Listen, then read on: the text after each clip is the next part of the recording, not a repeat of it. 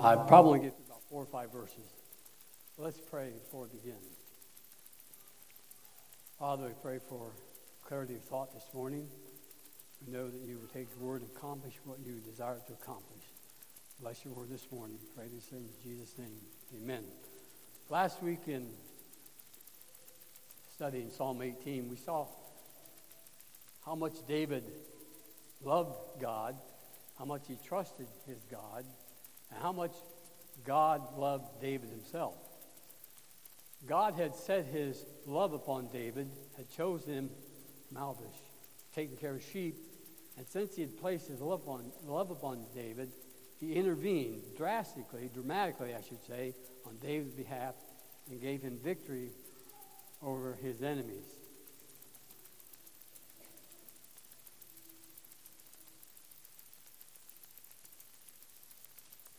I better get to my right notes here.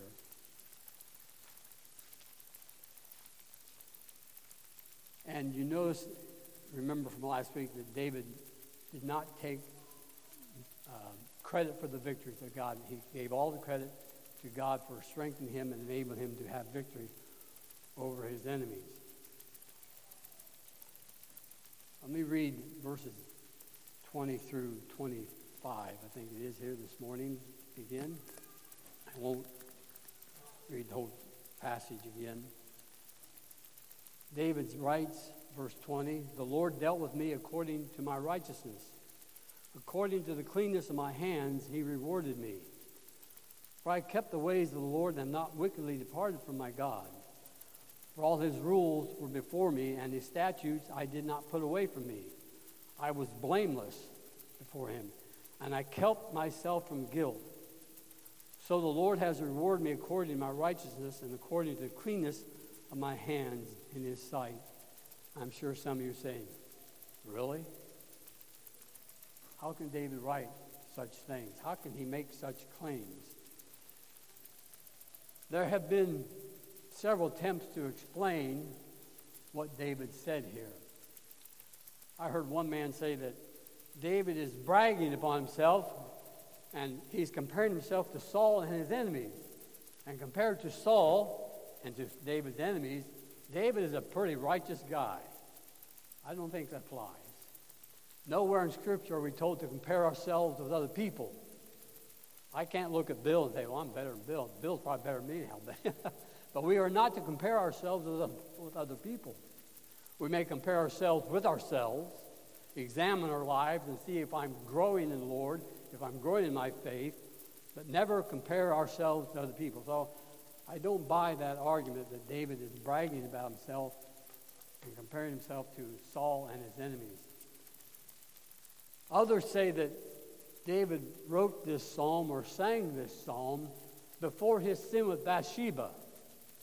I have a problem with that because this psalm is also in 2 Samuel 22 and is placed at the end of David's reign. And very specifically, David says, "After you've given me victory over my enemies." So it's almost if it's at the end of his reign. And David is looking back in time. And besides that, even if it was before Bathsheba, does that absolve David of all his sins? You could argue that David's sins were more reprehensible than Saul's sins. So I don't buy that argument either. Another one I heard was that David wasn't speaking literally. Such when he says, "I was blameless," he meant, well, I was really gave it all my effort. I don't think so. You don't have to be a literary genius to read what David says, and it's pretty plain what he says. He's claiming righteousness, blameless, and guilt, not being guilty. So the problem is not what David says, but the problem is how can he say it?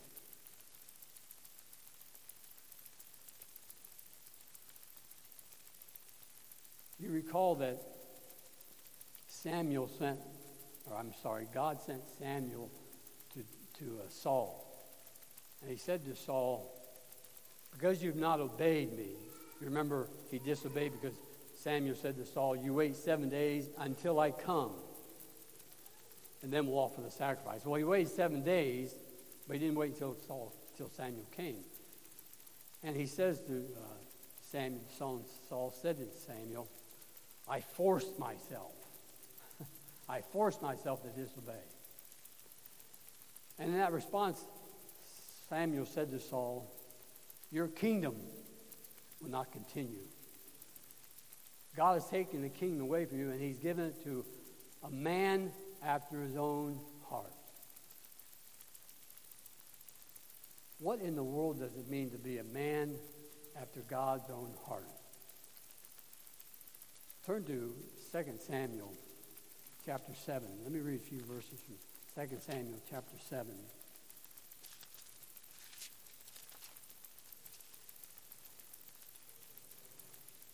Second Samuel chapter 7, verses 8 through 16.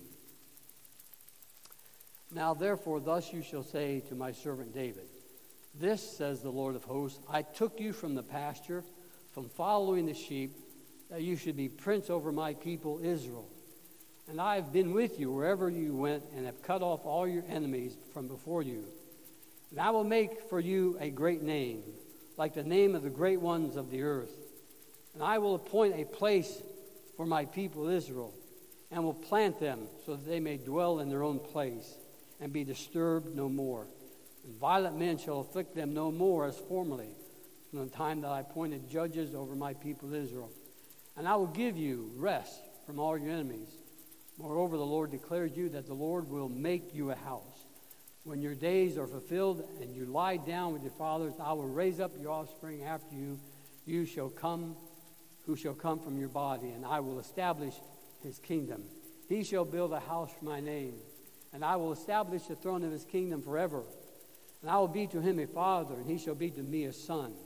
When he commits iniquity, I will discipline him with the rod of men, with the stripes of the sons of men. But my steadfast love will not depart from him, as I took it from Saul, whom I put away from before you. And your house and your kingdom shall be made sure forever before me. Your throne shall be established forever. And then let's skip down to verses 18 through 22. Then King David went in and sat before the Lord and said, who am I, O Lord God? And what is my house that you have brought me thus far? And yet this was a small thing in your eyes, O Lord God. You have spoken also of your servant's house for a great while to come. And this is instruction for mankind, O Lord God. And what more can David say to you? For you know your servant, O Lord. Because of your promise and according to your own heart, you have brought all this greatness to make your servant know it. Therefore you are great, O Lord God, for there is none like you. There is no God beside you, according to all that we have heard with our ears. Let me suggest to you that proper understanding of a man after God's own heart is the place that David had in God's heart, and not the place that God had in David's heart. The life of David will challenge that idea, that David was so full of God, he never did wrong. They always obeyed. So I suggest to you the proper understanding of that is the place that David had in God's heart, not the place that God had in David's heart. The wonder of it all is not that David loved God, but that God loved David. That one phrase David said, you know your servant, O Lord. And yet he loved him. In 2 Samuel, and the same is true of us. The same is true of us. It makes perfect sense that we should love the Lord. What is scandalous, and I used to not like that term when referring to God's grace, but I looked the word up. A scandal most often is something negative, but it can also be something that's surprising, something that's unexpected. So God's grace is scandalous. It's unexpected. He didn't respond to us because we loved him. He responded to us because he loved us. In his mercy and grace, he loved us. So just like the Lord loved David, so God loves us. And that's the miracle. That's the wonder that God would love us in spite of who we are. You remember in 2 Samuel chapter 12, Nathan comes to David and tells him a story about a rich man and a poor man. The rich man had several flocks and herds. And the poor man had one little ewe lamb. One, I should say ewe. That's being redundant, ewe lamb. He had one little ewe. That says he used to eat at the table with him and sat in his bosom and used to drink from his cup. And the rich man decided to make a meal for his visitor. He had a visitor come. And rather than take one of his many flock, one of his many herd, I should say, he took the poor man's ewe, slew it, and used that for the meal. And David got angry. David said, that man shall die and pay fourfold for what he's done. And what did Nathan do? You're the man, David. That must have hit David like a thunderbolt. You know, David could have responded in another way than what he did. He could have thought, you know, I'm the only one who knows what I've done. And Nathan's the only other one. Nobody else in my kingdom knows. So he could have summarily said, take Nathan and have him killed. The problem with that is God was informing another prophet and another prophet and another. But David didn't respond like that. He said, I have sinned against the Lord. So David confessed his sin. So this is amazing grace. And the other thing that Nathan said to David was, God has put your sin away. You shall not die. How is that right? How can God put David's sin away?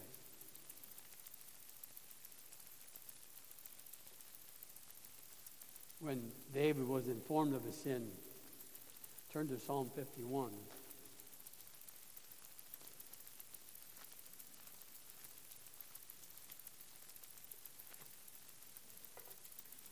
David says, have mercy on me, O God, according to your steadfast love, according to your abundant mercy. Blot out my transgressions. Wash me thoroughly from my iniquity, and cleanse me from my sin. For I know my transgressions, and my sin is ever before me. Against you only have I sinned, and done what is evil in your sight, so that you may be justified in your words, and blameless in your judgment. Behold, I was brought forth in iniquity, and in sin did my mother conceive me. Behold, you delight in truth in inward being, and you teach me wisdom in the secret heart. Purge me with hyssop, and I shall be clean. Wash me, and I shall be whiter than snow. Let me hear joy and gladness. Let the bones that you have broken rejoice. Hide your face from my sins, and blot out all my iniquities. Create in me a clean heart, O God, and renew a right spirit within me. Cast me not away from your presence, and take not your Holy Spirit from me. And in this verse, be careful how you read it. He says, restore to me the joy of your salvation. He doesn't say, restore to me my salvation. He says, restore to me the joy of my salvation. See, I believe it's true that I don't believe as a Christian you can lose your salvation. If that were possible, I would have lost my salvation hundreds and hundreds of times. And you too. I'm not in this by myself. I don't believe you can lose your salvation. And I don't believe they can lose their salvation in the Old Testament either. God never changes. God is the same yesterday, today, and forever. If I can't lose my salvation today, you couldn't lose your salvation in the Old Testament as well. So we come back to the question, how is it right? How is it right that Nathan could say to David, God has put your sin away? I watched an interview this morning about a woman who wasn't married and got pregnant, had an abortion. Got pregnant a second time, unmarried, had another abortion. And she said, I thought God was done with me. I had killed 2 babies. I thought there was no way God could have anything to do with me again or anymore. But miraculously she came to know the Lord. She had a 3rd child out of wedlock. But in that time she came to know the Lord. And the Lord provided her husband, and now she's happily married. So God's grace is abundant. The song says, grace, grace, God's grace. Grace that will pardon and cleanse within. Grace, grace, God's grace. Grace that is greater than all our sin. Not some of our sin. Greater than all of our sin.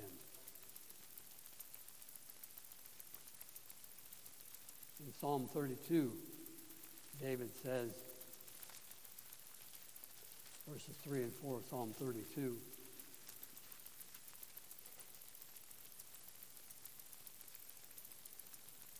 for when I kept silent, my bones wasted away. Through my groaning all day long, for day and night your hand was heavy upon me. My strength was dried up as by the heat of summer. A guilty conscience can be a devastating thing. If you're a believer, if you're a Christian, if you're in Christ, God will not allow you to live in sin and not bring you under conviction. If you can sin without being convicted about it, you better check your relationship with the Lord. Because he doesn't let his children go without trying to draw them back. Warren Wiersbe said, chastening isn't a judge punishing a criminal. It's a loving father dealing with his disobedient children to bring them willingly to the place of surrender. So we need to answer the question, how can God do away with our sin, with David's sin? It's a puzzling question, isn't it? I hope my thoughts are clearer than they were earlier this week. I got a text Wednesday night. I didn't see it till Thursday morning. And somebody sent me a picture of an A coil. That's what it puts in your furnace for air conditioning. And the text said, can you get a condensing unit to match this coil? And I thought it said, Hamer says he can find one. And how much it would cost to put it in. Well, Hamer's Tim's dad, and they were down in Texas visiting. So I wrote back, I texted back, said, told him how much I would charge to put it in, but I have no idea how much it would cost in Texas. The guy wrote back and said, what's Texas got to do with it? So I looked at the text again, it said, instead of saying Hamer, it said Harmon. Dave Harmon's the guy that works at Westwater where I buy my stuff. So I was a little confused. I thought they were going to put an air conditioner in for Hamer down in Texas this week. So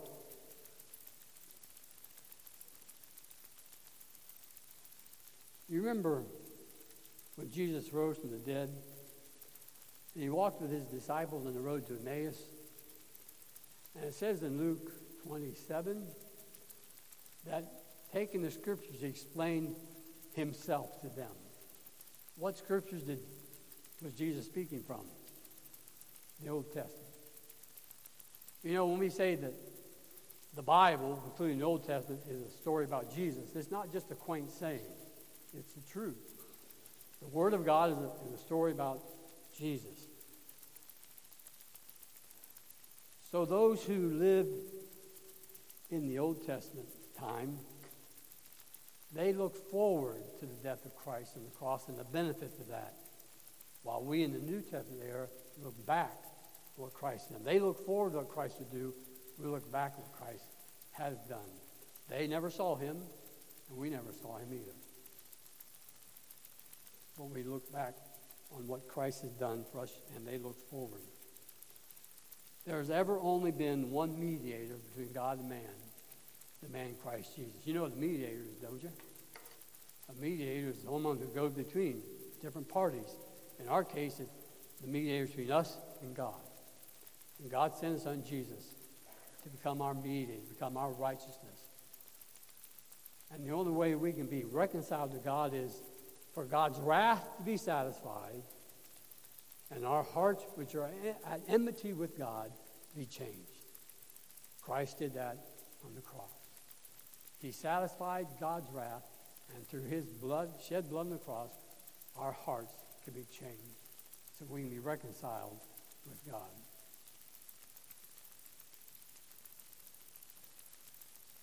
That there's only ever been one way of salvation. Paul settles that in Romans chapter 4.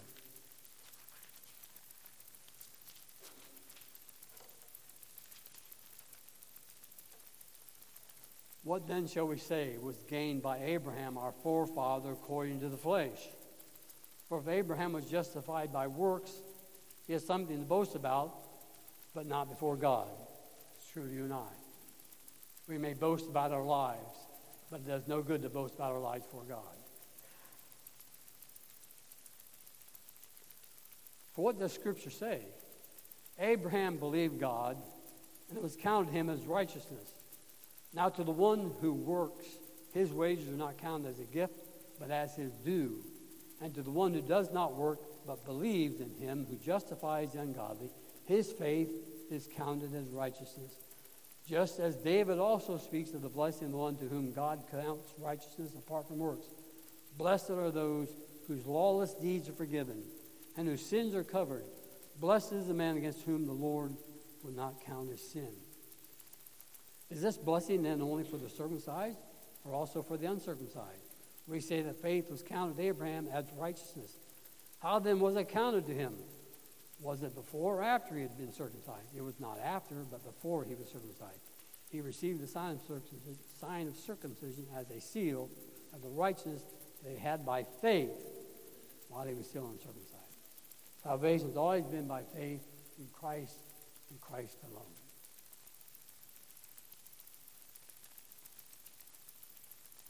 So, David is able to write what he said about being blameless, without guilt, because he was looking forward to what Christ would do on the cross. David can say, "You've dealt with me according to my righteousness," because when we become a Christian, what do we receive? We receive the righteousness of Christ. So God when he looks at us, he sees Christ's righteousness in us. It's not our own righteousness. It's a righteousness which is imputed to us. It's a righteousness we cannot earn. It's a righteousness we cannot buy. It's a righteousness we cannot make ourselves worthy of. God in his love, because of the death of his Son on the cross, imputes Christ's righteousness to us. We can't improve upon it. We can't be any better, more righteous in that regard than the first day we were saved. There is a horizontal righteousness, the righteousness I have from Christ, but there's a horizontal righteousness as well, and that requires my effort. That requires me to grow in my faith, to become more and more obedient. Am I more obedient today than when I became a Christian? Do I know my Lord and God better than when I became a Christian? Am I growing in my faith? Am I being more obedient? So there's a horizontal righteousness which is given to us, imputed to us because of Christ's death. But there's a horizontal righteousness which requires effort on our part. So God gives us this righteousness of Christ, and he justifies us. Justification is that act by which God declares us righteous. That act by which God declares us righteous. Some have said justification is just like we've never sinned. Well, that doesn't go far enough. If it only meant like I'd never sinned, then I would be like Adam. They were innocent. But I actually have righteousness. I actually have God's righteousness in me, dwelling within me.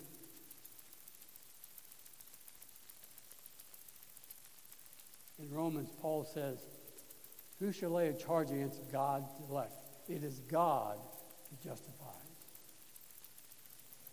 And can't think of the word I want to use, the fact that we will not lose our salvation is the fact that God will keep us in this life from losing our salvation, from apostatizing, is what I want to say.